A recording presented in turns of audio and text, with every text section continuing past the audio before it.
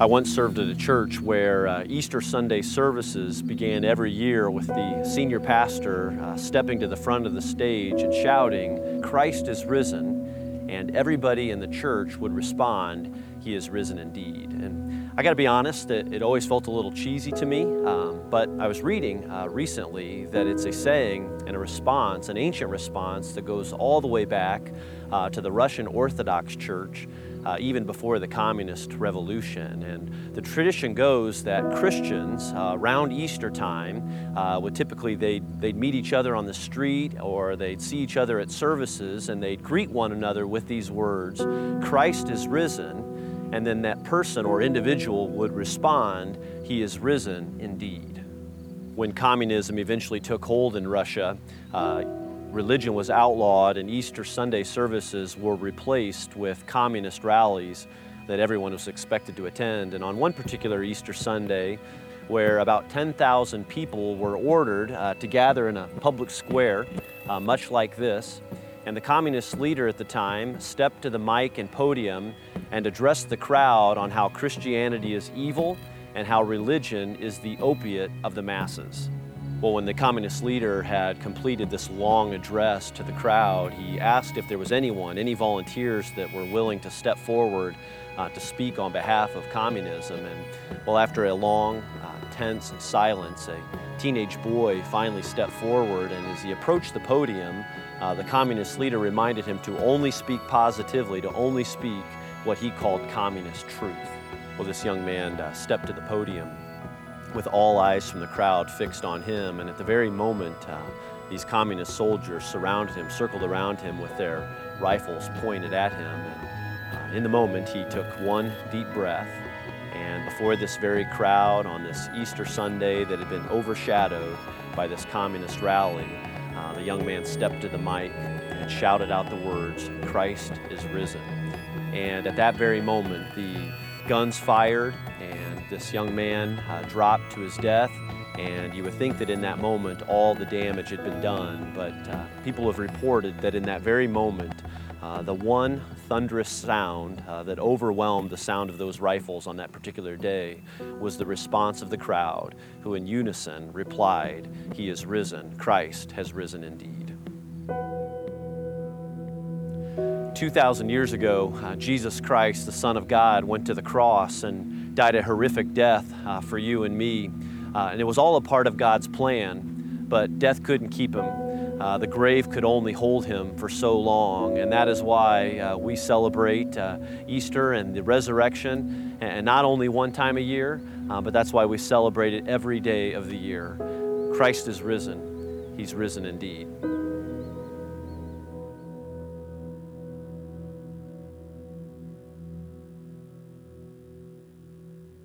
Well, a big welcome to all of you, whether you're at our Carmel or Noblesville campus, or maybe even listening in online. I'm really excited about this opportunity to share with you today. As you may know, we've been in a series here at Genesis Church in 2013, a series called The Story, where we're reading through the Bible in a year and talking about it on Sundays. And we're using this book called The Story as a resource, as a help in that. Last week, we looked specifically at Jesus' final week leading up to his death on the cross, talking about 4 specific locations where Jesus visited, and then 4 lessons we learned from him in those locations. Today, we're in chapter 27 of the story, a chapter titled The Resurrection. And if you've got your own Bible with you and you want to follow along, I'd encourage you to go to John 20:24.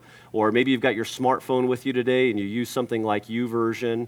We invite you to go there with us right now. The truth of the resurrection is simple. Christ is risen. Jesus lives. And because he lives, things change. Everything changes for you and me. I mean, his resurrection, it offers us hope. It offers us new life and new beginnings and forgiveness. The resurrection of Jesus really changes everything. But my question for you is, has the resurrection changed anything about your life? Has it changed your outlook and the way you live? The choices you make, or even how you see life. I mean, would you look at your life and say that the resurrection for you, that because of it you find yourself filled with greater joy, or maybe even more faith? And does anyone else or can anyone else say they see that change in you? Well, today I want to spend some time talking with you about one of Jesus' disciples, a man by the name of Thomas. And I want to look at a couple of things that we see in Thomas that I think just about apply to every single one of us here. Let me ask you this. When you think about Thomas, what's that one word that comes to mind for you? Maybe take a second. Just turn to the person next to you and say, what's that one word that comes to mind when you think about Thomas? Yeah, it's doubts, right? I mean, we all think of doubts. And, in fact, chances are that if you're new today, maybe even new to something like Genesis or new to church, when you think of the name Thomas, I mean, you know his nickname. We all know that his nickname is Doubting Thomas. Well, typically, when we think of doubts, we think bad. But my question is, are all doubts bad? Are questions, that bad? I mean, we've all got doubts. Is it wrong to have these questions or these concerns or even these doubts? Don't doubts lead to good things too? Look at it like this. I mean, history records plenty of examples, plenty of times when doubts led to great breakthroughs or even greater understanding. I mean, think about it. For the longest time, many people believed that the world was flat. Few doubted it, but some did. There was a day when many people believed that it was impossible for a human to run a 4-minute mile. I mean, in fact, some doctors believed it was physically impossible. But Roger Bannister doubted it, and he was the first runner to do it. And now the sub 4-minute mile is a standard for any great runner. Charles Duell was the commissioner of the United States Patent and Trademark Office in the late 1800s. He's attributed with once saying that everything that's going to be invented has already been invented. Thankfully, people doubted it. Thomas H. Watson was the chairman of IBM back in the 1940s. He's credited for once saying, I think there's a world market for maybe a total of 5 computers. Wow. I mean, chances are that some of you today have 5 computers on you right now, at least even between you and your family. Or, hey, if someone comes up to you after a service today or maybe out in public and says, hey, get this, I guarantee you that in 2013, the Cubs will finally win the World Series. I'm just telling you, it's okay to have your doubts. Doubts can be okay. Well, there's a couple of things that we see in Thomas that I think apply to just about every single one of us here. The first is obvious, and again, it's in your notes, and that is that Thomas had his doubts. Thomas had doubts, and one of Jesus' disciples, one of his 12, had his doubts. He had his questions before and after the crucifixion. Look at John 20:24. It says, now Thomas, also known as Didymus, I wonder why he went by the name Thomas, but one of the 12 was not with the disciples when Jesus came. When Jesus first appeared to his disciples following his resurrection, for reasons we don't know, Thomas wasn't there. And we don't know why. Maybe Thomas was running for his life. Maybe Thomas had gone into hiding. Maybe because of the death of Jesus, he decided it's time to get on with my life, and so he's gone in a different direction. We don't know. All we know is that he was absent. And the rest of the disciples, they had their time with the resurrected Jesus, and then Jesus leaves, and eventually either the disciples track down Thomas, or he checks in with them, and when they see Thomas, they just can't hold it in. They were like, Thomas, you're not going to believe this. He's alive. Jesus is alive. He's come back from the dead. Now, be sensitive if you would. Try and put yourself in Thomas' shoes. It's not like we're talking about a doctor losing Jesus on the ER table for a few minutes and then he comes back to life. No, we're talking about Jesus brutally executed on a Friday and then he comes back to life on a Sunday. And how does Thomas respond to news like this, the news from the disciples? He says, I doubt it. I just can't believe it. Can you relate? Have you been there? With those same kinds of doubts and questions, there's a really good chance that for some of you, you had to overcome some of those obstacles before you could ever believe. For others of you, maybe you're here today and it's with something like the resurrection that you look at something like that and just say, hey, it's for this reason I have such a difficult time believing that that's even possible. Or be real. Even if you follow Jesus today, can we all admit that we've all got our questions? There are doubts that each of us shares, or questions and concerns that come up from time to time. That's what makes faith so important. Well, that's where Thomas is. I mean, he had these doubts, and he couldn't see past them. And honestly, it was challenging for all of the disciples. I mean, something like the resurrection and Jesus coming back to life was inconceivable then. I mean, impossible to believe, as it is for many people today. John 20:25 says it like this. So the other disciples told him, "We have seen the Lord." But he said to them, "Unless I see the nail marks in his hands, and put my finger where the nails were, and put my hand into his side, I will not believe." You see, the challenge is that Thomas saw what they did to Jesus. And so notice how very specifically Thomas says, I'd have to see the nail marks. I'd have to put my fingers where they nailed his hands. I'd have to take my hand and I'd have to put it where they slashed his side. Until then, I'm not buying it. Well, guess what happens? A week later, Thomas is with the disciples again, and Jesus shows. Out of nowhere, Jesus appears to Thomas and the rest of the disciples. Look at verse 26. John writes, "A week later, his disciples were in the house again, and Thomas was with them, though the doors were locked. Jesus came and stood among them and said, 'Peace be with you.'" Now what's Thomas going to do? How's he going to respond in this moment? Jesus is standing right in front of him. He has to believe now, right? Well, maybe not yet, because look at what happens next. Jesus goes over to Thomas, and he knows how Thomas is wired, and he knows Thomas has questions. And look at what Jesus says to him. Verse 27, Jesus says, "Put your finger here. See my hands. Reach out your hand and put it into my side. Stop doubting and believe." Hey, can we just stop there for a second? Because honestly, I don't even know how Jesus would be able to bear, these marks, let alone, put his fingers, where the nails were, or his hand into his side. Can any of you relate with me on this when it comes to tooth pulling? I can't pull teeth in our house. Anybody relate with something like that? For example, my little boy Luke is 7 years old, and just the other day, he had this front tooth that was just dangling. It was just hanging there, begging to come out. And so Jenny, she took Luke into the other room, and I knew she was pulling on that tooth, and it just drove me crazy to even be in the other room, the same house, and to know that she was working on that tooth. Jenny pulls the teeth in our house. How many of you are strong enough, you do the tooth pulling in your house? Yeah, let me see them. All right, how many of you are like me and you don't do any of that tooth pulling? If your kid comes along, it's like, "Kid, get out of here. Go find someone else to pull your tooth." But seriously, I just love how the evidence Thomas had talked about needing 1 week before was now standing right in front of him. And I just love how Jesus demonstrates patience and tenderness with Thomas, and how he's willing to meet Thomas in his doubts and address those very specific questions. I'll be honest with you. I wish it were easier to convince others of the resurrection of Jesus. Wouldn't it make it easier if we had some pictures of Jesus? Or maybe some before and after the tomb kind of photos? Or what about some video footage? When you think about it, skeptics have raised plenty of questions and doubts over the years, questions about the lack of evidence for the resurrection of Jesus. It's not new. People have been raising these questions for 2,000 years now, but you might be surprised to find that there is some great proof out there for the resurrection. There's convincing evidence out there. When we talk about the resurrection, even 2,000 years later, you can highlight at least a few things.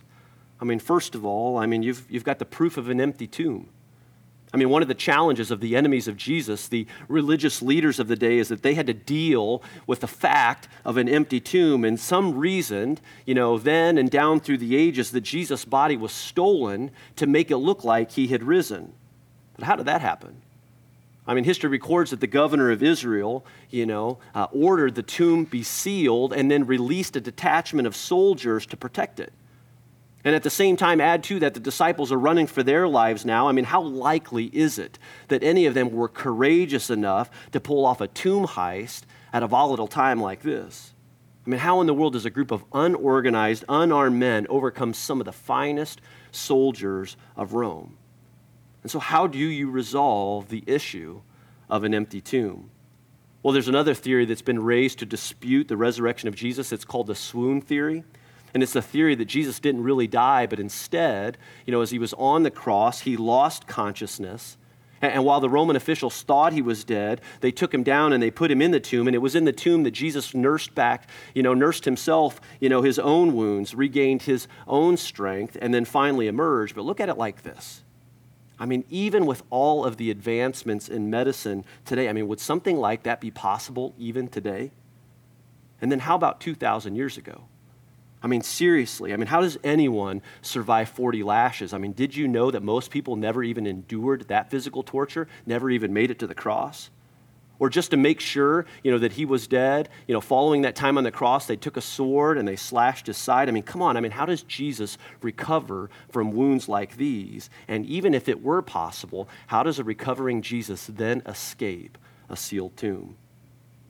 There's another proof. The second proof is the proof of the eyewitnesses. It's the number of people who saw Jesus after his resurrection, and they really offer compelling proof for that resurrection. The numbers, grew more and more each passing day. And I think it's interesting how the gospel writer and historian Mark records the events surrounding the death and the resurrection of Jesus, and how he specifically mentions the witnesses involved.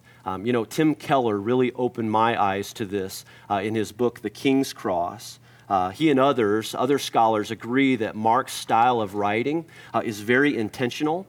In fact, the way that Mark records and the way that he writes suggests that he is writing a historical account and not simply recording legend. According to Keller, Mark's account of Jesus' death and his resurrection reads like an official death certificate of that particular day and time. And one of the key elements in his writing has to do with the way that he includes the names of three witnesses, three women, as the primary witnesses to the resurrected Jesus. And this is fascinating because in this particular day and culture, women were considered second-class citizens. And because of the sexism in this day, people wouldn't believe a woman's testimony. In fact, women weren't even allowed to testify in court. And so here's the question. If the disciples were trying to pull off the greatest hoax that this world has ever seen, why in the world would Mark have taken a chance on the testimony of three women? Again, in this day, their opinion carried no weight. And so why not three men? Unless it's true. Unless it's exactly how it happened. And not only did Jesus appear to these women, but also to the disciples, and then to Thomas, and then eventually more than 500 other people saw Jesus. They see Jesus alive after his resurrection. Again, there are many proofs for the resurrection of Jesus. How about just one more? And in my opinion, this is probably the most convincing of all. Proof number 3 is the number of changed lives. It's the countless number of changed lives. Think about it. So many of the eyewitnesses were changed forever, including people like Thomas and the other disciples. When Jesus died, the disciples ran. They ran and hid behind locked doors, fearing for their own lives, but something changed in these men. And you're going to see this. You're going to see some of this as we continue reading in the story over the next few weeks together, and how these men went from being cowards to very bold men. And do you know that history records that many of them went on to preach the resurrection of Jesus Christ for the rest of their lives all over the world? And along the way, and in the end, many of them were brutally beaten, imprisoned, and finally executed for their faith in Jesus. And the best example of all is Peter. Peter denied Jesus 3 times before his death, but following the resurrection, following his encounter with the resurrected Jesus, he went on to live boldly for Christ until he was arrested and eventually crucified upside down. And what event changed him from a coward to courageous? Could it have been the resurrected Jesus and what that encounter did to him? And what do we owe these changed lives 2,000 years later? Well, would we be here today, even worshiping as one church, if it weren't for their testimony, if it weren't for their bold faith? Paul Little once said it like this, men will die for what they believe to be true, but who would die for what they know to be a lie? So many have given their lives for Jesus Christ over the years, but that it causes me to stop and think, would I do the same? Would I do the same for Jesus? The truth of the resurrected Savior? How about you? Would you live the same way? Back to Thomas. Can you just imagine what it was like? I mean, in that moment and all the pressure and Jesus standing right in front of him. And, Thomas has been listening to others talk and describe what it was like and how Jesus is alive. And yet Thomas still doubts. And Thomas is standing now before Jesus. And Thomas knows that Jesus knows. And now Jesus holds out his hands. And he says to Thomas, Thomas, see my hands. Touch them for yourself. Stop doubting and believe. And Thomas had no choice in that moment, and he wasn't able to doubt any longer. I'd like to ask you this today. What questions do you have? What questions, doubts, and concerns do you have in your life? I mean, what's standing in the way of you believing in him? I just think it's interesting. It's fascinating to see that Thomas made no secret of his doubts. I mean, he got his doubts out in the open and he shared them with others. He shared them with his friends. If you have doubts, if you have questions and concerns today, can I encourage you with this? Have you ever thought about sharing those doubts and concerns with someone else? Maybe opening up with a trusted close friend and sharing some of those. Maybe you're a part of a small group and you might have the confidence to share some of those questions and concerns in that moment. Maybe even with the person who invited you to Genesis. Maybe the person that you came with today. Or maybe your concerns and questions would lead you to kind of set out on your own to do some studying and some research for yourself. Lee Strobel has written some great books, and we've provided some of those resources in your worship program of not only his books, but maybe other helpful tools and resources too for people with questions. Lee Strobel was a writer with the Chicago Tribune, and he once set out to disprove Christianity, but what happened is he ended up running into the resurrected Christ along the way, and it changed him, and he believed, and he's a pastor today. Or what about this? Have you ever thought about taking your questions and your concerns to the Lord? I mean, that might be the greatest step, the greatest move you ever make in your life, to even begin by writing down some of those questions and concerns on paper. Maybe offering them up to God in prayer, but to take them before God. I mean, that's kind of what Thomas did. I mean, we see that, and we see how Jesus met him in his questions, and he met him in those doubts. And Jesus wasn't intimidated by his questions. And do you know what? And I pray that you find comfort in this. He's not intimidated by your questions and your doubts either. And what I love about Jesus is just how in his own special way, he was willing to address each and every one of these with Thomas.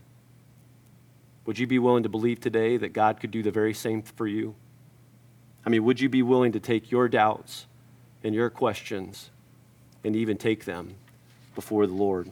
I mean, see it for yourself. I mean, Jesus wasn't hard on Thomas. I mean, he knows that some people need to doubt before they believe.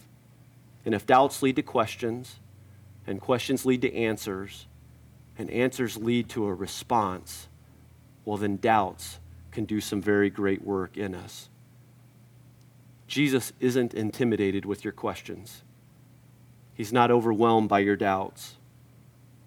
And I'm praying today that even today you might find encouragement in some of these great words that come right out of the Old Testament.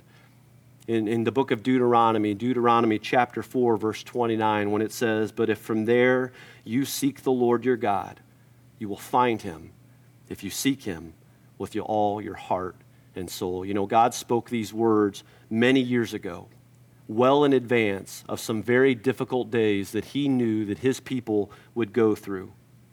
But they are good, and they are still true today, that if you seek the Lord, even with your doubts and with your questions, I'm confident that you will find him and that your life will never again be the same.